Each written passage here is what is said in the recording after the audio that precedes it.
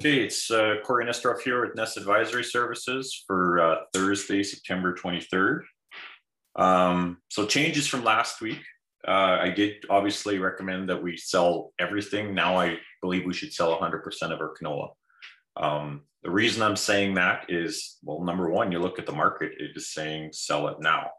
The market's at an inverse. It's saying I need it now. I don't need it in May. So the market isn't paying you to carry it. I was convinced that somebody was going to, hold on to these futures and take delivery of them. ADM took their basis from 10 under to 15 under. So it tells me they don't need to take delivery of futures, because why would you take it to Peace River and haul it all the way down there? Some of these yields are coming in better than I expected, and that 18 bushel an acre yield might be wrong. I started trading grain in 2002. That was the last time we had a major drought. Canola was $8 a bushel off the combine. Everyone was holding for 10 and 12. By the time July rolled around, we had realized we have way too much canola compared to what Stats Canada said. And we had destroyed all the demand, just destroyed it. I couldn't back the bid off fast enough. I just came in every morning and I was getting run over. When we destroy demand, it takes a long time to get that demand back. If you recall, it was a long time before you ever saw a zero basis again. We are the last place the world is coming for. Right now, the only thing keeping your canola going is the crush plants with renewable diesel. You've seen my notes. I believe we're on a cliff about to collapse. And if we do, oil demand is going to get crushed, and renewable diesel is going to be the first thing to go. These refineries are going to be asking for mandates and everything, and they don't have much power left in the US right now. They're getting run over by inflation and everything else. And putting renewable diesel into your vehicle results in massive, massive inflation. The mandates are making the consumer pay for everyone else's gain. So for me, when I'm looking at canola right now, it's $20 a bushel. I'm out. If I think there's opportunities afterwards to sell or buy or sell back, great. But even canola, you look at it today, it's been all over the place. It's been very choppy. So you're at 873. Like I said, I said I was out a long time ago, and I'm out. Wheat, I got no guys that are selling 1150 wheat today. And why would you? I mean, there's some guys that yielded 50 bushels an acre. Still something that I've talked to very prominent people in the US, and they said, no, this is one thing you probably should hold, even if the market crashes. People will still buy this wheat. And it's very, very tight today. And you've got places like Russia that have an export tax on. That's just like cash in the bin. They restrict who they sell to and who they don't want to sell to. Kazakhstan has banned wheat and flour exports. What's particularly important is that the flour goes to Pakistan and Afghanistan. They don't have wheat mills there. So even if they can buy wheat, it doesn't help them.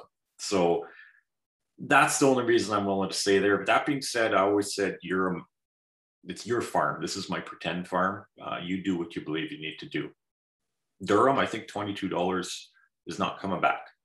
My reasons is that Algeria is the biggest buyer out there, and they just covered. And they covered a lot of Mexican durum with a little bit out of Canada.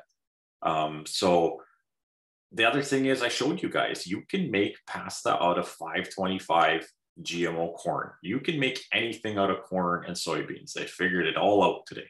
So it's tough to get really bullish when you got a ginormous corn crop coming off in the US, and they're having a hard time moving it. I mean, New Orleans port is still struggling to get through, and they can't move it anywhere. So that's my feeling there. Getting over to barley, same thing. I mean, the Hutterites went out and aggressively bought barley. They weren't dumb. They bought barley off the combine, and they're covered. And now they got cheap corn coming in November. And so do all the feedlots. And guess what? With these port issues and stuff, these buyers are going to look wherever they can to sell this. And we can bring all the corn we want into Canada. We got 100-car trains of the spots that can unload grain. They got nothing to do. They're going to bring in corn all day long. That being said, take a look at it, check for your malt quality. Yeah, your protein's going to be high, but at the end of the day, they do need to buy malt. And, there's 950 barley out there right now. So you might have to hold it until they can figure it out, but it might be worth it. So something to consider. But if you're looking to sell it for feed, get rid of it. 750 and that, get out. That's my opinion there. Yellow peas, you already knew my thing. If you got 16 to 17, get out. The only thing that buys this is dogs and hogs. And, the dogs are covered.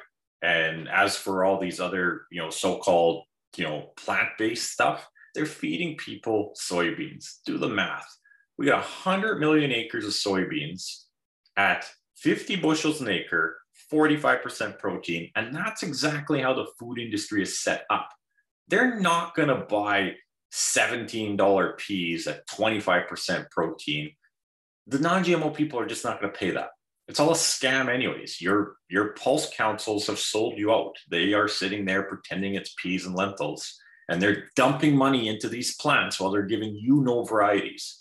How people allow that to happen is beyond me, but honestly, don't care. I don't have the energy for that. Flax, that's in everything. You can see that. That being said, you don't know how much, and they can adjust it. So when I'm seeing stuff that's basically 39 bushels, $39 a bushel, I'm out. Canary seed, 55. I'll let my bird die before mind you, they probably spend $6 a pound on it anyway. So whatever, but nonetheless, you can't get a container to Europe today. So once Mexico is covered with rail cars, that business is gone. Oats, honestly, how much higher can they really go? Think about it. That's high. Oat milk, I don't even know how an oat milk works. I know how a cow milk works, but I have no idea how an oat milk works. There's a limit to what people can pay. Food inflation is real. Back to the containers, it's getting worse by the day. They're still shutting down ports in China because 2 people have COVID. It's brutal. There is lineups like you wouldn't believe. The shelves are about to go empty, whether people believe it or not. It's going to happen. Inflation is rampant. That bank they need to bail out in China, guess how they bail it out? They print money. The Chinese have printed more money than the Americans have since March. Put that in perspective. People think the Chinese own American debt. That's just part of their portfolio. But guess what? Their entire economy was built on cheap debt. The government of China may not have debt, but every municipal area, every private company does, and it's ready to burst. There's a lot of underlying problems in this economy that's been propped up entirely by cheap government money. They have already signaled they're going to raise interest rates in the US. They have a debt ceiling to raise. If they raise it, then Obama gets to spend all the money he wants on fancy pants stuff. Well, guess what that's going to do to inflation? If they don't, they default. Guess what that's going to do to the stock market? So to me, we are sitting on a cliff. And I sold all my investments. I had them in cash. Could care less what happens to inflation because I believe there's going to be amazing opportunities going forward. Take your cash and look for opportunities because there's going to be a lot this year, right? The other thing is I've connected you guys with Richard Wiseman. He's got an 85% win rate right now. People retire on that. They retire on that. If you really want to play the market, because that's what you're doing if you leave your grain in your bin, go play it with him. He plays in corn and soybeans and treasury bills and hogs, stuff that you can get in and out of easy. And he can make you money. So again, like I said, you are a master of your own destiny. Your decisions have consequences. My decision might be that I've made all of this, and I may look like an idiot 2 months from now, and nobody's going to buy my program. But I feel confident based on what I know and based on the people that I know that I have done good for you guys. Not a lot to do now, given that I said I've sold out. I'm looking at new crop opportunities, but I'll tell you, I will not recommend you sell anything because we had this disaster last year. We could have it again. I mean, droughts don't last 1 year in Canada. So Managing your risk is very, very important. We've got a grain system that can take away an all-time record crop with no issues. 2020 was the same size as 2013. Nobody noticed it. And the investment is still coming into Canada. We didn't even see what it was like to have a second brand new terminal in Vancouver last year. Now we have it. We have big money wanting to come into Canada. I'm working with Columbia Grain. There's a reason why they want into Canada.